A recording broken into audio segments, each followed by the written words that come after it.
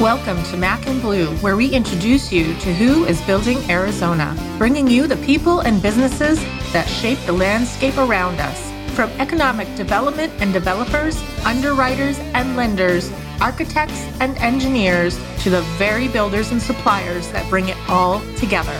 Now let's join our hosts, Robert Johnson and JJ Levinsky, aka Mac and Blue.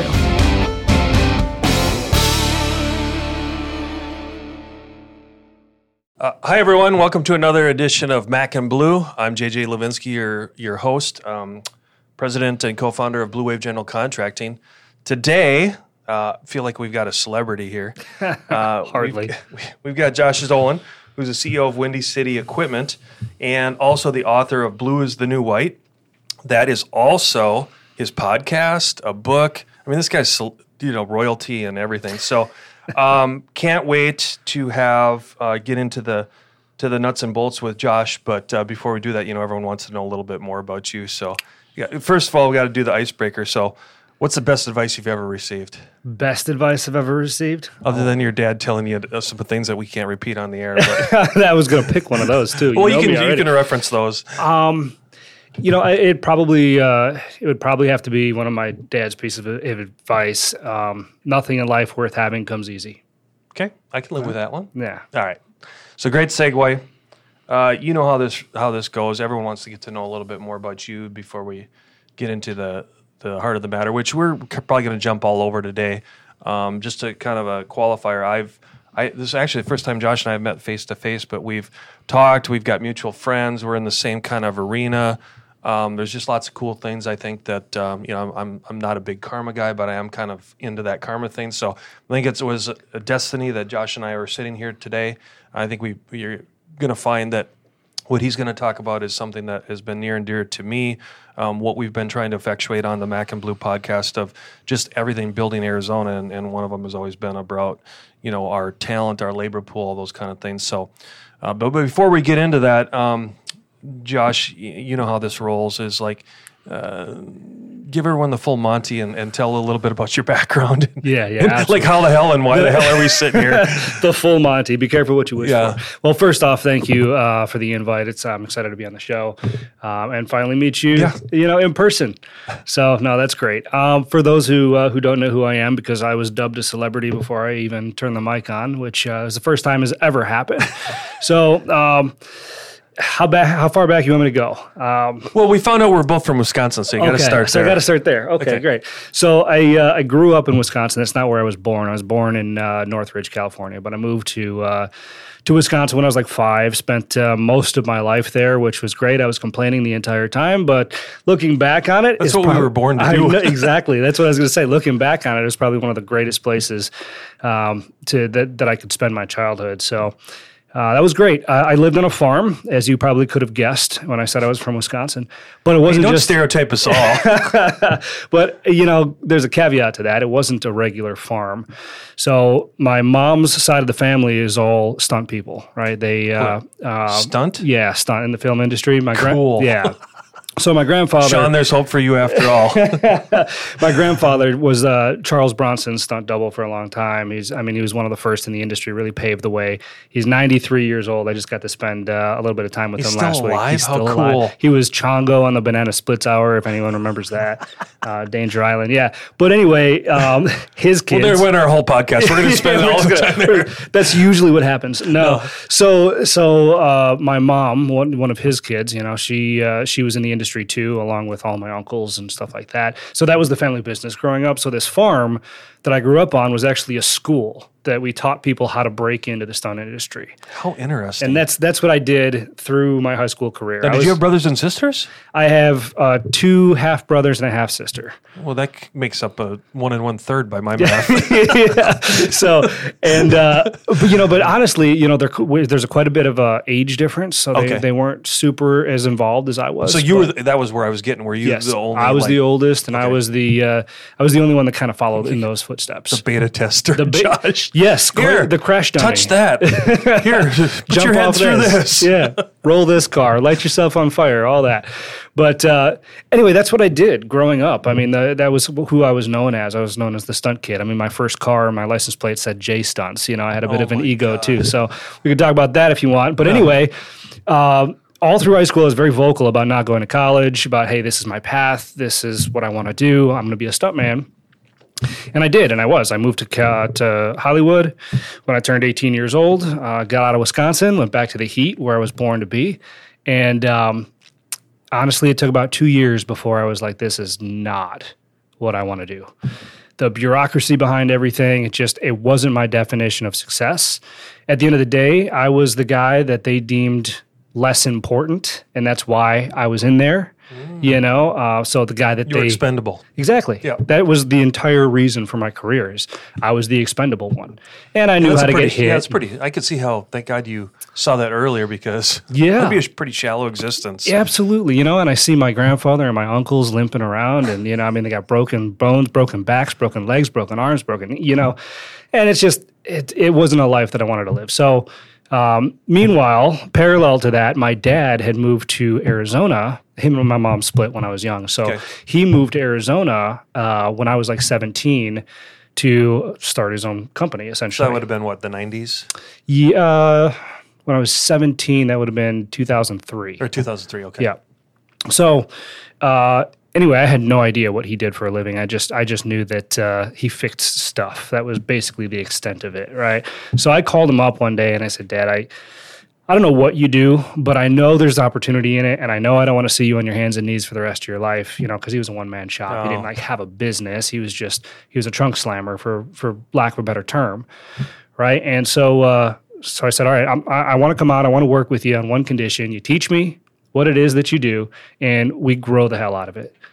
And because I know there's opportunity, I don't know much else. So you were an entrepreneur and you didn't even know it at the time. I was, and there were some little indications when I was younger. You know, you were a hustler. I was a hustler. Yeah. You know, I would always I had a company called S&J Odd Jobs. I would just move rocks for the neighbors and dig holes for Mrs. Hanson. To this day, I still don't know why, but you know, like Mrs. Hanson, if you're listening, he turned out damn well. If she's listening, then I need to know what she takes for our vitamin supplement because she was pretty old, like 25 years ago. She's probably still got a tin of cash waiting to give you on her on her mantle. Yeah, I hope so. I hope those holes are still there too. But anyway, you know, I've always had kind of this little entrepreneurial spirit. I just didn't know what it meant. Never really had a chance to spread my wings with it. So I started working with my dad, and he was in restaurant equipment repair, hot side restaurant equipment repair, ovens, fryers, stoves. And was he just the sole proprietor, basically? Yep. Okay. Yep, just him. He used to be a foreman for a bakery in Chicago. He actually grew up in Chicago. So that's where he actually knew it. Yeah, so that's where he learned it. He was actually a stuntman too, but then he got out of the business, went to work for, this bakery. The second smartest guy in the family.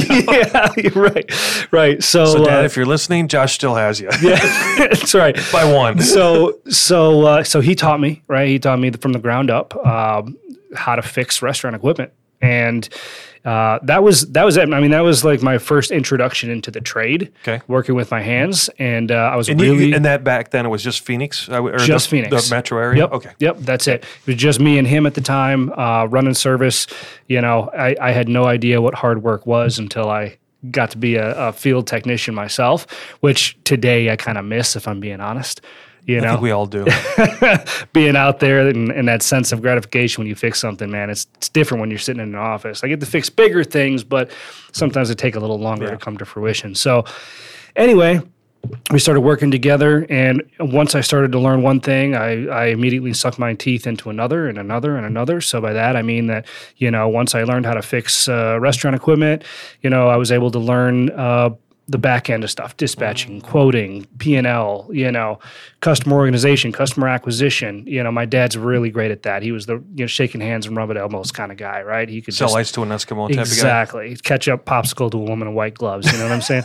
So like this. Sean, better quote that one. That's even better than mine. So that was him, and that's kind of what he taught me growing up. And we just started doing things little by little. We were working out of his garage, brought on a couple other people to help us, right? When we had too many customers that we could service ourselves. Was it Windy City at that time, or was yes. it? Okay, so you'd already came up with that name. Yeah. So he as actually an homage to yep, absolutely, Chicago. Yeah, okay. absolutely. Yeah. So Windy City Equipment. Later, we rebranded to WCE, kind of like Kentucky Fried Chicken, branded to KFC, because I kept getting calls from Chicago asking me to service their stuff. Well, just open up a branch, John.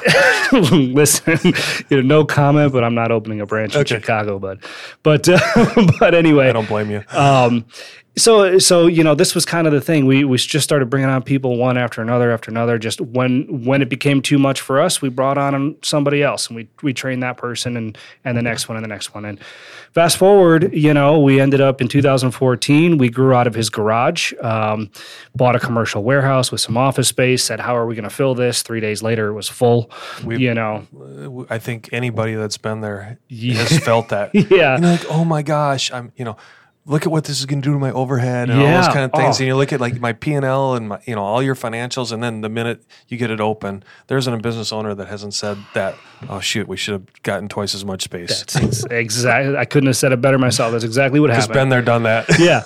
And so we kept growing, right? We opened a branch in Tucson at that point. We started a commercial HVAC and refrigeration division. To supplement that. Exactly. It was a natural fit. We had our customers knocking on our door saying, when are you going to do this? When are you going to do this? And my dad had actually gone to refrigeration school, but he'll be the first one to tell you that he sucks at it. So we never really got into it. Just hire up. Yeah, and that's what we did. We hired some brilliant people to come in and help us open that division, and we did. We outgrew that warehouse. We moved into another one, basically across the street, about twice the size. And then we opened in Houston, Texas. We opened a branch in Albuquerque, and today we have 4 branches in 3 states with, I think we're up to 75 employees now. We were on the Inc. 5000 list of fastest growing companies in America for 3 years. Awesome. Congratulations. Thank you. Well deserved. Yeah. And then in 2019. Is your dad still involved? Yes, he is. Actually, he's one of those guys that you couldn't pay him enough to retire. Got it. Like, he will never step away from the business, which is fine. Yeah, but you probably love him for it. I do. Yeah. I absolutely do. He'll sign the checks. He likes to see. We joke all the time. I see the money coming in. He sees the money going out. So we have a really good dynamic there. He's stressed to the moon, and I'm like, look at all this cash. No, but he is, and we're trying to get him to step back a little bit. He wants to be a little bit more. His background is, just the mechanic, right? Yep. He wants to show the techs, how to do this, how to do that, get back on the street, rubbing elbows with the customers. So that's kind of his capacity now. I'd be remiss if I didn't ask an obvious question. When pandemic hit and all the restaurants got slapped, did your cash flow go to was it rough for a while, or were you diversified enough that you could have? It's funny you ask. It's So a lot of businesses in my sector just completely fell flat on their face, right? Really? They had well, I guess it doesn't surprise me. Yeah, especially, that focus on restaurants. They just, they had to furlough technicians and lay off their staff. We didn't have to do any of that. We're very well diversified with our customer base, and we focus on QSRs. Oh. So, and for the audience, explain QSR. Yeah, quick service restaurants. Right. So, your McDonald's, your Burger Kings, your drive-thrus, that kind of stuff. And so, as everybody knows, the dine-in places shut down, but the QSRs didn't. If anything, they expanded. Right. So we were able to capitalize on that. We have some great customer relationships too. So we actually reached out to some of our customers and said, hey, some of our newer branches are hurting. Can you throw us some more stores? They did. And so we actually, at the end of the day, after the dust settled, we grew by about 5% that year. I would assume you actually probably picked up some technicians too. We did. That was the other aspect of it too. So good for you and good for your clients. Maybe not so bad for some of the other, the end user as we're talking, the non-QSRs. Yes. But, I don't know about you, but you drive by any restaurant now and there's a waiting line. It's hard for me to see where restaurants aren't being successful right now, other than they're suffering.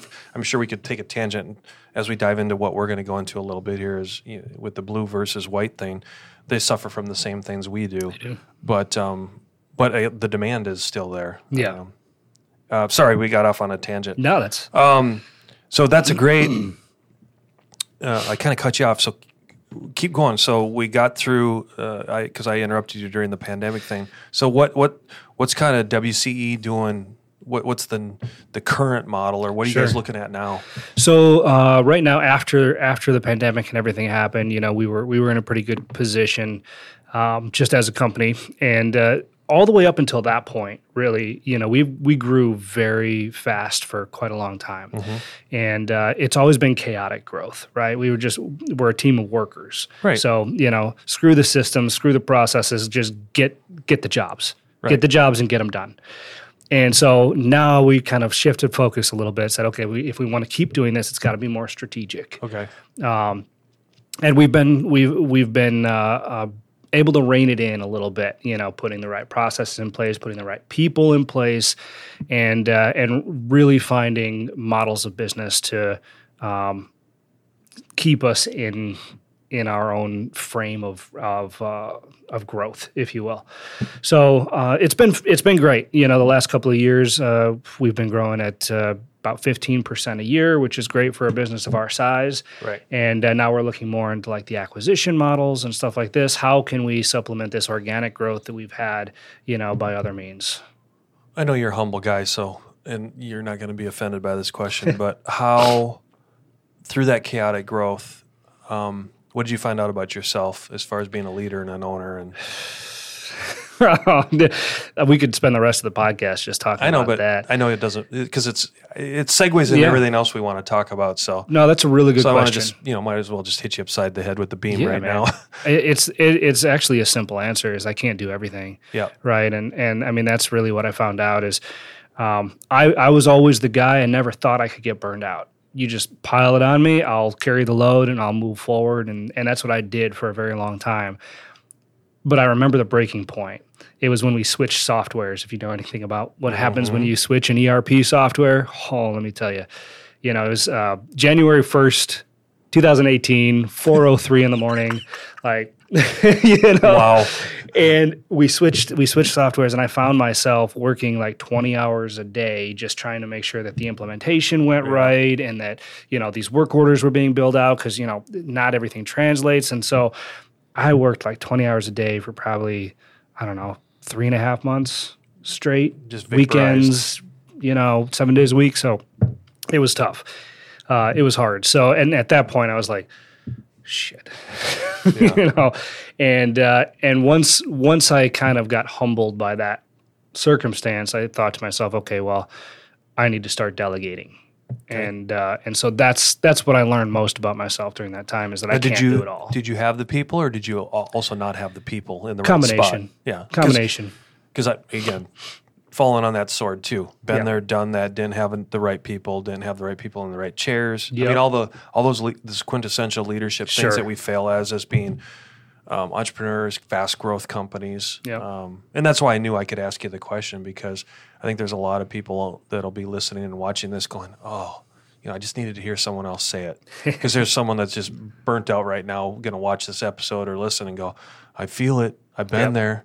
And just know that, and you can chime in too. I just know that having been there with you, it can get better. But you have to give up control too. Yeah, it has to be intentional, right? Yeah.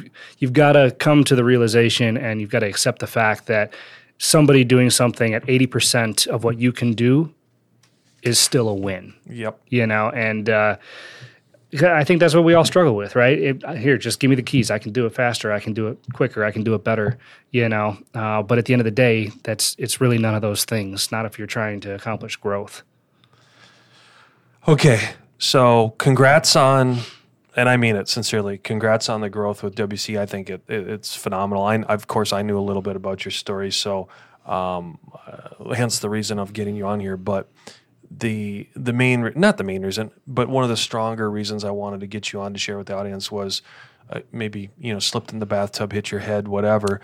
But when you came out with blue is the new white, you got to tell the story of, okay, what happened? How did it happen? Okay. And then we'll go into all the cool stuff that's happened because of it. Yeah.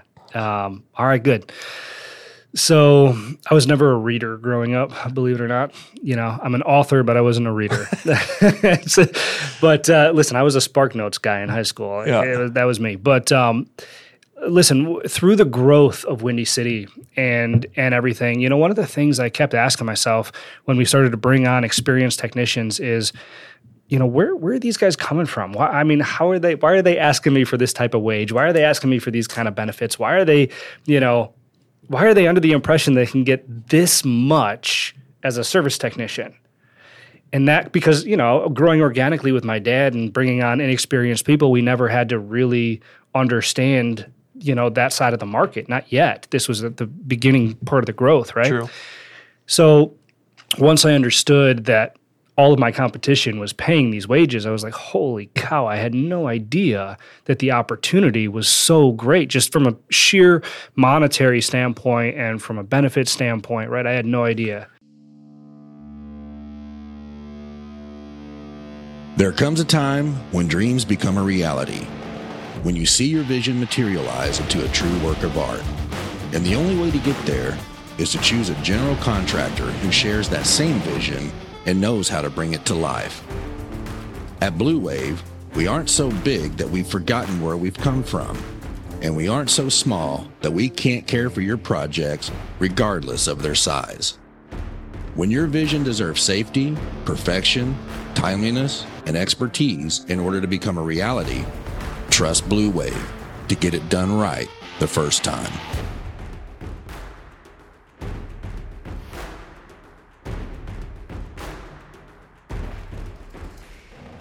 So let me get this straight. You had undervalued yourself, your company, and you were basically under monetizing your service. Is that 100%? Okay, good. 100%. Yeah, that's what it all translated back to, right? And so I had all these epiphanies at one time. I thought my head was going to explode.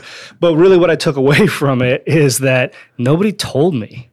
Yeah, I didn't know that. Like, I didn't know in high school or even after high school. I didn't know, that this kind of opportunity was available. Why not? Okay, so let me do some research. So I try to do some research. And what do you think I found? Absolutely nothing. Yeah. There's no book. There's no resource. There's no anything that explains this, especially not for a hot side commercial kitchen equipment technician, right? Like, nobody knows what that. Right. Everybody likes to eat at a restaurant. Mold. You created your own mold. Yeah. So, at that point, I had, after high school, become an avid reader. Okay, so I never went to college or anything like that. So I found, my knowledge and my teachings in the people around me, number one, but number two, any books that I could get my hands on that was pertinent to what I did on a daily basis, profits, leadership, service if I could find it.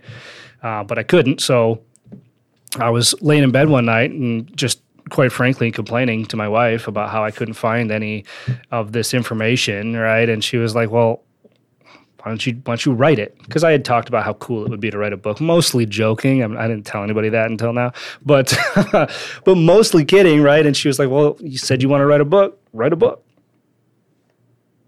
Okay. Yeah, sure. Why not? So how'd you start the process?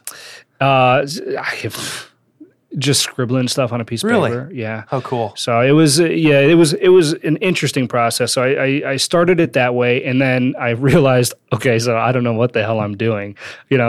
Put me in the driver's seat for a commercial service company, but not for a book. So I ended up going to a company that helps people write books. Okay. Right. So it's called Scribe. I don't know if you know who Tucker Max is. I do. I hope they serve beer in hell. Yeah. Yeah. So it's his company, right? And they helped me with everything. They took all my papers like this that were just chicken scratch, right? And they actually made sense of it. They helped me break it up into chapters. They did the editing, helped me with the book cover design, even with the ISBN numbers and stuff like that. So with their help, I was able to put it into this neat little package, and that's where the book came from. Okay. And then you had, if I may, with tooting your own horn, you had success with it. I did, yeah. And then pretty soon, everyone wants a bit of Josh. Yeah, that was unexpected, if I'm being honest, And so I'll say a thousand times, of writing a book, at least the way that I did it, the hard ROI is not what you're after. It's not the book sales, right? It's what comes of it. It's basically a business card, right, that I can hand people, and it's just a lot more impressive, And so once I wrote it, it really resonated with people in the industry because I think that they had a similar mindset, as me, as, hey, it's hard to find people. People don't know this information. How can we take this labor shortage that we're seeing and try to close that gap a little bit? And that's really what the book aims to accomplish. I wanted to write it with a specific intent to speak the voice of today's youth, so like a high schooler, but with enough credibility or enough information to provide credibility to an educator or a parent or a counselor, and that was the line I tried to walk, and it really hit home with a lot of people in the industry. It's been adopted now into a little over 50 high schools, I think, across the country. And then to your point, it bred the podcast because tradespeople from all over the world had wanted to reach out and just kind of support the mission. And speaking engagements now is something that I do on a regular basis, which I never thought I would. I'm an introvert at heart, believe it or not. And so the soft ROI that came from writing the book is just immense. And then, of course, with Windy City, it's very interesting that I can say, hey, I'm the CEO of this company. I'm also the author of this book. We've gotten technicians that way. We've gotten customers that way now, people that just read it and agree. Yeah, I think, and again, I want your opinion, not my judgment. I'm in no position to be judge and jury sitting here. But, even kind of from a much softer, much more naive approach that I had too. It was kind of like even Mac and Blue. When Robert and I started this, it was because it was passion of ours. And now almost a year later, the phone calls, emails, same thing that I get. It's like, hey, what are you doing? Why are you doing this? And then you tell your story, and pretty soon, boom, it's that spider web effect, right? Yeah. It's like, and if you have a genuine, and I know you well enough that the genuine, the authentic version of you of why you did it, what you were doing it for, and then even your intrinsic motivation. I think that's the part that no one talks about. It's like, yeah, Windy City's obviously benefited. Better technicians, better customers, better everything, right? That your ecosystem grew. Absolutely. And it grew exponentially, probably. But the part that no one understands, or I think it's hard to relate, is when it's your baby, your mind, your thought, your love, your passion. It's like you go to bed at night going, wow, I'm now a better version of myself. And I'm saying that through your eyes because, I want to do that same trajectory with this. And, that's why hopefully you're sitting here today and we can help effectuate a lot of what this is. There's a podcast that we do that we aren't talking about labor, right? And everyone that we have on here about labor, talent, human capital, how can we get and retain better people? And I think you are one of, I wish there were more, but I think you're one of the few that has identified it, put your arms and your passion around it, and now you're sharing that with the world, and especially in our space. It's like, hey, there's no secrets here. Just be a better version of yourself, right? Yeah, and to respond to something that you had said, I get to wake up and think that I'm a better version of myself. And I want to be clear about this to you and everybody out there, that it ebbs and flows, man. Oh. It as much as I'd love to, even now I'm sitting here, on this show and I'm telling you all these accomplishments and stuff. And I feel like I can barely even take credit for a little bit of it. The book, sure, I had help with that. I had a great team, over at Scribe. And but you took the leap of faith, though. Oh, absolutely, and that's not for nothing, right? The leaps of faith are incredibly important, but so is your support system. Yep. And it's really easy, when you do find this type of success to roll over and say, hey, look, I did it, but the second you say that, this is the second you lie to yourself just a little bit. Right? The second we did it is a much better response. So just to interject. No, love it. And spot on. There's nothing else I can say to that. So for the audience's sake, we don't have time to do I'm thinking of the old days. Remember the leadership books when they'd condense them down? Oh, yeah. From before Audible and all the things. It's like you used to get those shorts. But could you kind of distill the book down for the audience's sake to kind of give them maybe some yearning and passion to maybe go out and buy it, read it, find it, whatever. Sure. But what is that kind of distilled version of what you're trying to get accomplished in the book? Yeah, so I tried to make it as relatable as possible. So the book really, it starts out with 3 different high school students, right? The one that just absolutely hates school, the one that and has no desire to go to college, the one that is a brainiac but doesn't really know what they want to do the rest of their life, and then the one that's the class clown and is figuring out what they want to do as far as between college or something else. And so really the book aims to paint a picture of, okay, the school system tells you that you have to go to college in order to be successful. I mean, I don't like generalizing, but listen, most of it is, hey, this is the neat little box of what success looks like, and this is how you fit into it. And it's graduate high school, go to college, get a degree, buy the house, the white picket fence, the dogs, the 2.5 kids, and all of that. You could have my half kid. Yeah. So that's kind of, this picture that the education system has painted for a lot of these kids. And the problem is everybody defines success differently, right? And so that's really what the book aims to unveil is that, hey, it's not go to college or serve at McDonald's for the rest of your life. And no offense to anybody who's serving at McDonald's, of course, but it's an entry-level job, And so it's and a lot of times this is the impression that everybody's under, right? Because the statistics that we're showing, and I do a lot with statistics in the book, right? This is statistics that we're showing are, hey, this is the average wage of people who went to college, right, after they graduate college. And then this is the average wage of people who didn't go to college.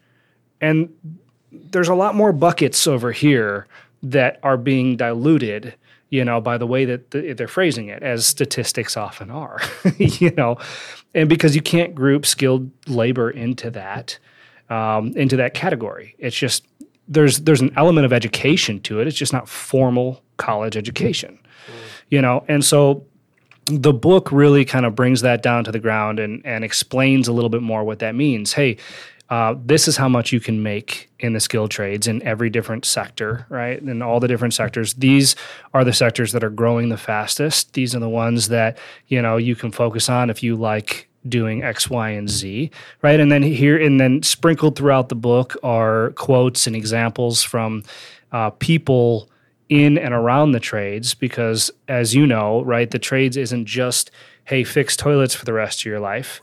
Right, it spans an array of different things that people just don't understand. Like, there's trades adjacent businesses that need labor just as much as trade businesses need labor.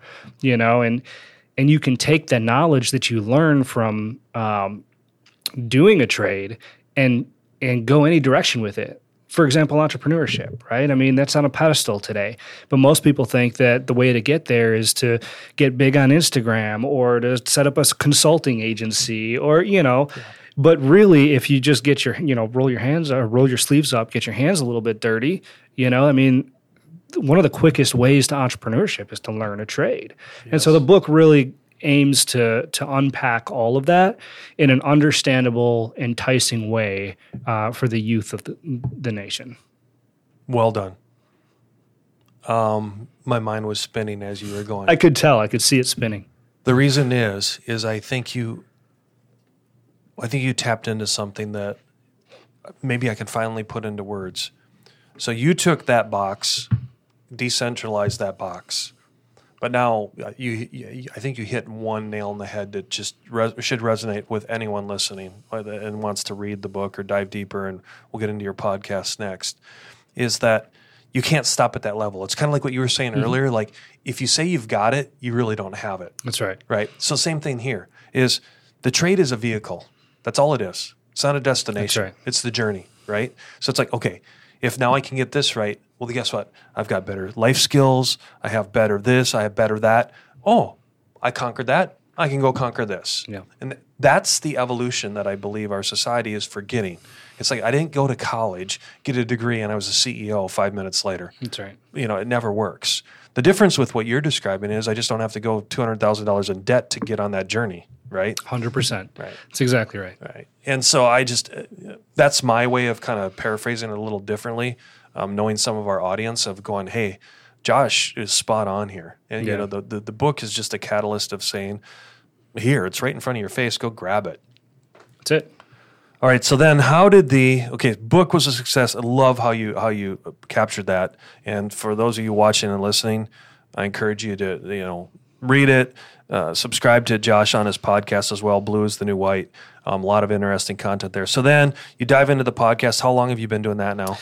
That launched just after the book. The book published in May of 2019. I think I started doing the podcast June or July of 2019. And how many episodes have you done so far? To date, I think 142. Nice. Yeah, with different guests. A couple of guests have returned, but about 140 different. And then you're guests. on like this. You're on guest ones all the time as well. Yeah. Yeah, that's cool. What, you know, the reason I'm going down this path is, over that time, how has the message changed, or has it been pretty consistent? No, the message has been pretty consistent. You know, and really the intent of the podcast, it's a little bit different than the book. It's, you know, the book is the catalyst, right? Yep. The book is the foundation. The podcast aims to highlight the individual. Right? The podcast is all about my guests. It's all about why it is they love what they do, in hopes that somebody out there listening can relate to one little piece of information, right? As you know, and grab onto that and say, wow, you know, I was at that same spot just 6 months ago. Maybe this is a path for me. You know, but like I said, I talk to people all over the world in all different trades: linemen, electricians, carpenters, you know, HVAC technicians. I had a commercial diver on who was talking about how he welds and dismantles sunken ships. Like, how cool is that? Like, you know, I talked to a lady in Istanbul, Turkey, who's a high efficiency energy engineer, you know, trying to bring infrastructure to that region. I mean, just the rewards that you know these industries bring, and the sense of fulfillment that the people have. Fulfillment. There you go. Yeah. It's just, this is what's not talked about. Because when you think of plumber, what do you think of? Right? When you think of a carpenter, what do you think of? You don't think of somebody who's happy, enjoying their time. You think about somebody's butt crack, right? And, you know, I mean, let's be honest, right? Yeah, the stereotypes are wide and yeah, I mean, the grease monkey stuff, and, you know, and it's like, this is what we're brought up to believe, but in actuality, these people are wildly happy. So and I should know this, but I have to ask you: Have you either met or been on with Mike Rowe on Dirty Jobs at all? No, I haven't. Because I was like, oh my gosh, Josh and Mike Rowe should do a I would love to get on a podcast. We'll hit them up together, because I think you're right for that. Because I'm just thinking, oh my gosh, you guys would be perfect for each other. Oh shoot, you got me thinking a million miles an hour. Oh yes, skills gap. Yeah. That was the one thing. So talk a little bit about, again, through your own journey, what do you see on the skills gap of what we have to, I mean, again, you've got the book, the catalyst, we get that, but let's kind of dive into some more details because we've got some time left. The skills gap, can you just address it from how you'd like to talk to the audience about that? Sure, yeah. So those who don't know, it's the skills gap is a pretty simple concept, right? That more people are retiring from these industries than entering into them at a rate of about 5 to 1. And that was the last time I checked. It could be even higher at this point. Probably is. You know, and coupled with the average age across these industries being in the late 40s, early 50s, I mean, we're in for a pretty rude awakening if we don't have a severe influx of a lot of people, you know, relatively quick. You know, and we could speculate all day long what the reasoning behind it is. There's a million reasons why this exists. I mean, one of the things we're talking about right now is perceptions, right? I think that had a lot to do with it. And, you know, for a long time, the trades were not desirable work. You know, it's a little bit different today with the technology that's available and stuff like that. But unfortunately, you know, the perceptions of the cultures that exist across these industries is ingrained. I mean, that's, you know, so we're talking all about how to flip the script, right? How to swing the pendulum, how to get back to talking about this sense of fulfillment, how to attract the next generation, how to speak their language, what is it that they value, and how do we bring that down and tie it to what we do on a daily basis in the skilled trades, right? One of the things I like to say is, kids these days, they love to change the world, right? They want to change the world. So why aren't we introducing them to the industries that can actually do that?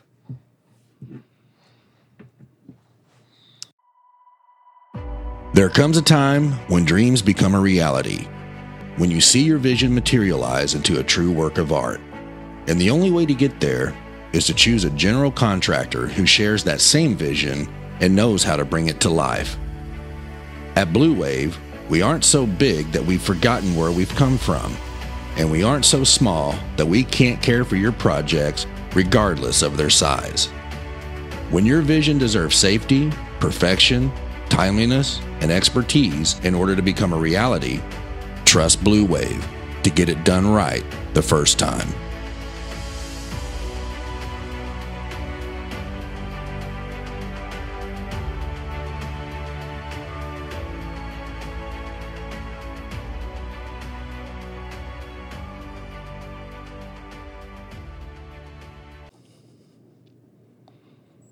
You said a bunch of really good things there. I'm just thinking back. So, for the audience's sake, just to draw a qualifier here, I was at our Vistage meeting, I don't know when it was, like a week or two ago, and we had our guests come in, and it was all about the different generations, which we've all heard about, right? Yeah. I mean, everyone knows. Yep. But it was really cool. We went through an exercise where we separated the room, and we had, boomers, Gen Xers, Gen Zs, the millennials. Yeah. And that exercise was so fun, so exciting. And by the end, we literally were having a exercise on emoji training. And it was shocking, though, something so trivial like that, Josh, where now we can communicate. Yeah. And I thought, oh my gosh, if everyone could just take a 15-minute tutorial on this, a class on this. I haven't thought about how I thought I was connected and communicating with my my one high school son. Yeah. I'm like, I was off and off by a long ways, right? What do they say now, that a period is construed as aggressive? Yes. Have you heard that? Oh, we could spend a whole. Look at Sean's looking at us like you guys are on crack. Forget about the eggplants and all that kind of stuff. But the other things, as far as like the color of a heart and the punctuations, how it's misinterpreted. Yep. However, let's get off of that. Yeah, sure. The point is you hit on it. It's they want to change the world, so give them the oyster, right? Mm-hmm. Or give them something to go find it. And it really starts at that communication level of finding out what's important to them. Yeah. And so where we've had on a lot of the other episodes, and I'm not discounting those, where we focused on, a lot of how the high school programs are combining with the industry, with the college programs, and all these great things. Like I'm thinking back to our guests that we had from Cottonwood and Camp Verde down, to think about what those kids are being exposed to up there for trades and things like that. It's unbelievable. We had, the Masonry Council people in here talking about how they're doing all those things to foster the masonry growth. Mm-hmm. We could go through every trade like that. Yeah. But the crux of it is give them fulfillment and give them something to be passionate about where they're going to change the world, because they all think they can. That's right. So who are we to, again, be judge or jury and go, no, back to this box. Yeah, right. Right? Fit in this box, everyone. Well, that was our box growing up. Break that down and move on. With that, again, with all your episodes and communication going back and forth on that, has there been any other things on that skills gap that you found that you really want to share with the audience so they can think about it in their own companies? From a like a company perspective? Either way. Just kind of like this. Just kind of like, just like that. Yeah, I mean, I think you hit the nail on the head with communication, right? That's difficult. And I think that largely, and again, I'm going to generalize again here, but I realize not all companies in the skilled trades are like this, but a lot of them have a bit of an old school mindset, right? Fair. I mean, and you know what I mean by that, right? Kind of rough and tumble. Hey, this is how it is. This is, which is great. And that my dad is that way. I'm largely like that too. Which is why people tell me all the time that I don't fit into the millennial box, which I'm kind of okay with. You're a zennial. Yeah. So, but I think that if we could just as an industry, understand that as we move forward into the future, our leadership style needs to change, not change who we are or what we're about or our values or anything like that. But we need to understand that leadership is not just a one size fits all, just like success is not a one size fits all. And to be an exceptional leader, well, let's say this, to have an exceptional company, you have to have an exceptional team. And to have an exceptional team, you have to be an exceptional leader. But the only way to do that is to lead the person, right? And lead the individual. You were wondering where I was going with that, huh? No. I was following you. But I think that could be forgotten a lot in not just this industry, but really all industries, right? And I think that's one of the most important things that we can do from within the trades is understand that not everyone's going to learn the same way. Not everyone's going to be led the same way. And it's up to you as a leader of your organization to figure out what works. Because at the end of the day, nothing else matters. What works?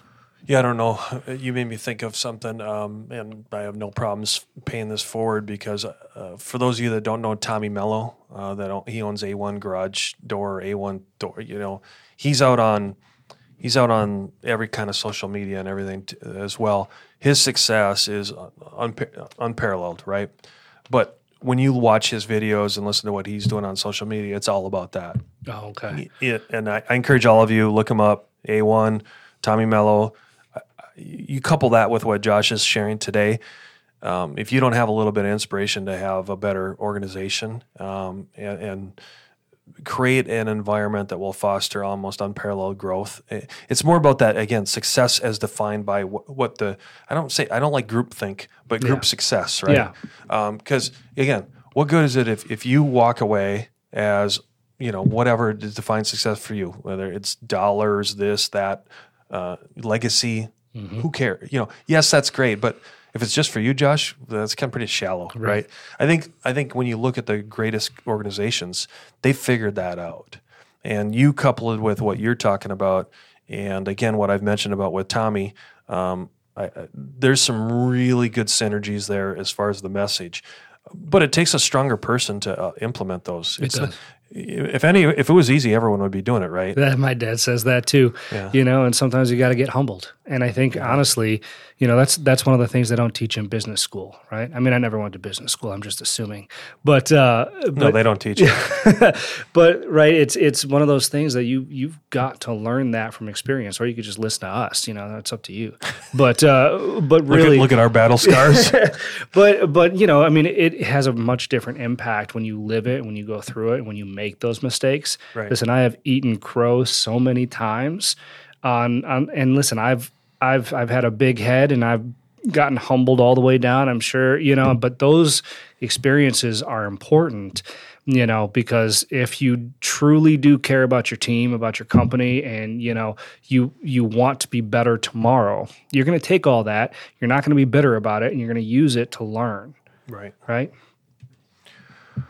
What haven't I asked you that you want to share? I mean, you do this all day, every day. So I'm sure there's tons of topics we could dive deeper into. But in the limited time we have left, what else would you like to share?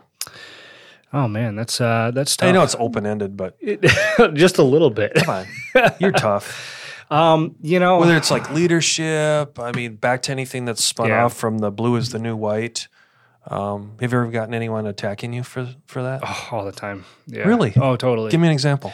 So there will be. I'll get emails probably once every couple of months, about people telling me that I'm steering children in the wrong direction, and that I should be ashamed of myself for telling people not to go to college. And if anyone has ever listened to me actually talk, they know that that's not what I'm doing. Yeah. Right? I'm the biggest advocate for the right education for the right individual. If you know from the time you're 6 years old that you want to be a heart surgeon, then go for it. Then you're going to need college for that. I don't want you opening my chest with YouTube videos. All right. I get it. But yeah, man. And Sean, you can't do production based on watching YouTube videos. Sorry. But, and so I don't know if I mentioned this, but in 2013, one of the things that we did Windy City to kind of level us up is I was the first one in the restaurant equipment space to have a YouTube channel that showed people how to do basic repairs and maintenance on their commercial kitchen literally equipment. giving away you're giving away the secret. Yeah, and so I have been ripped limb from limb, service companies all over the country, not so much anymore, which plays exactly into what I told every single one of them after I did it, right? Because this was 10 years ago that I started this. And so 10 years ago, 9, 8, 7, I heard it from all corners of the country is, hey, I can't believe you're giving away these trade secrets. And we're talking about how to flip a GFI. Like, you know what I'm saying? Like, how to change a filter, I mean, your average ticket price, what your EBITDA is on that. Oh my it's gosh. like, give it away. Who cares? Unbelievable. So anyway, but every single time I would tell these people, I would say, listen, transparency is the way of the future. And who do you think customers are going to call when something goes wrong? Is it going to be the person that hides everything and keeps the cards close to the chest, or is it going to be the one that puts it all out there for you to see? Of course, it's going to be me, at the end of the day. But to your point, I've had a lot of people reach out on those videos, especially saying, "Hey, you're out of your mind." There's a lot of parallels to that. When you said that, it made me think of other people that I've talked to that have opened that up. And I'll give you an example. Think of and we don't need to mention names, but think of companies that have put their price books out there, to just literally like come to our website, look at, that's just kind of an entry level thing. But again, a lot of competitors, don't do that. They'll know our margins. It's like, listen, I don't know anyone out there that's making so much on their margins that they're just printing cash. Yeah, there might be a few, but generally you're either fair market or you're going to get squeezed out one way or another, right? Yep. So if you're really good at what you do and you're willing to do that, that's just competitive advantage. Oh, absolutely. And that's something that we've always tried to do is be very strategic about, okay, we're going to be one step ahead. Yep. And once we get one step ahead, we're going to share what we did. And then we're going to keep doing that, and if you can continue to be one step ahead and continue to share what you've learned, number one, nobody's going to catch you. And number two, you're going to be thought of as a thought leader in the industry. Right. And at the end of the day, that's going to be a huge catalyst for growth. So go back to let's call it the negative Nancy's, as I like to say. Mm-hmm. If you had any experiences where that turned into a positive, you're talking about eating crow. I was just curious through all the people that have zinged you based on this kind of methodology or mindset, did any of them come back and go, you know what, Josh, thank you for changing my mind? I'm just curious. Not anyone on social media. Okay. No, I've had some personal situations like that I had to make some tough calls as a leader in my organization that people didn't like, but then they've come back and say, hey, I get it now. Yeah. But from a social media standpoint, no. Those people they dig their heels in. And no, you answered the question the way I expected it. I wasn't worried about the social media because, again, not everyone's going to like everything, and nor can you ever make everyone happy. Yeah. I can't, like I said, I just always like to end the episode and kind of leave it an open forum as far as if there's any messages you want to send to the audience, or I just thank you. You've done a great job of I know we could have gotten a lot deeper in a lot of it, but just paraphrasing what it was all about, the why you did it, the how you started. I think it's a tremendous validator and advocacy for other people that are listening and watching this going, there's enough there. Thanks, Josh, for sharing, because now I can go take my own leap of faith. And I think that's what all of us want to see more of out there is people kind of transcending their own paradigms and their own boxes, right, within their space and making our industry better in a kind of a holistic fashion. So yeah, to end it, I would say the one other thing that I would say is that our time here is very finite. All right. And there's been situations through my life that I think I've alluded to it a little bit, that have humbled me. Some of them were my own doings and screw ups and they stuff usually like are. that, right? And others were lessons learned from tragedies and losses and things like that, and I found myself because each one of those events changed me, right? And all of them reminded me that whatever you want in life as a leader, as a business person, as a tradesperson, as whoever you are, tomorrow's not written, and all you can do is write today. But you have to start. There's no time to sit on the couch and veg out and play video games or whatever, unless you're going to be a video game designer. Someone's going to pick that shit apart too, but there is no time to waste, right? And don't wait for one of those tragic circumstances to open your eyes, because then, you're going to look back and you're going to say, well, geez, if I only would have done this shoulda, coulda, woulda 8 years ago, how much further along would I be? Use this conversation today, what we're talking about right now. If there's anything that you took away from it, do it. Yeah. Just don't wait. Don't stick it on a to-do list somewhere. Just do it. That's what I'll say. Great advice from Josh Zolin. Windy City Equipment.